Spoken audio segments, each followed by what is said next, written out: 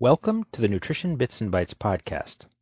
On each episode of Nutrition Bits and Bytes, we share a topic from the intriguing world of nutrition. I'm Peter McKnight, a registered dietitian nutritionist, and I'll be your host for today's episode. Today's topic is coconut oil. Is it healthy?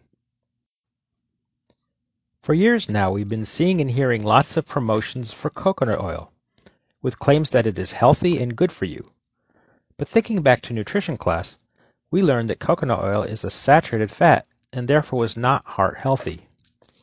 So which view is the correct one? Well, first of all, coconut oil is still a saturated fat.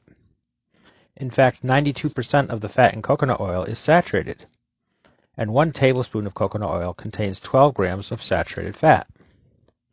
That is almost all of the recommended daily limit of 15 to 20 grams per day. But what about the medium-chain triglycerides, or MCTs, found in coconut oil? Aren't they healthier? It turns out much of the MCT in coconut oil is primarily lauric acid, and it turns out that lauric acid acts like a saturated fat in the body. So there goes that potential benefit. What about the increase in HDL, or good cholesterol, with increased coconut oil intake?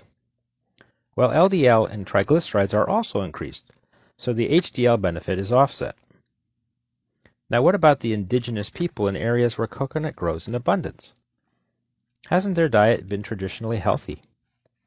Well, traditionally, indigenous peoples have consumed coconut flesh or squeezed coconut cream, but not coconut oil.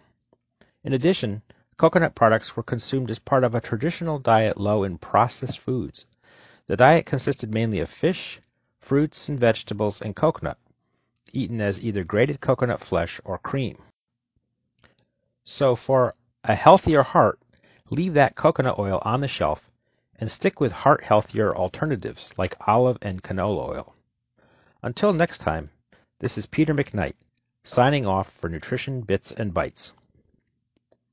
Nutrition Bits and Bytes is not meant as a substitute for a physician's care. Check with your physician if you suspect you have a medical condition that needs attention.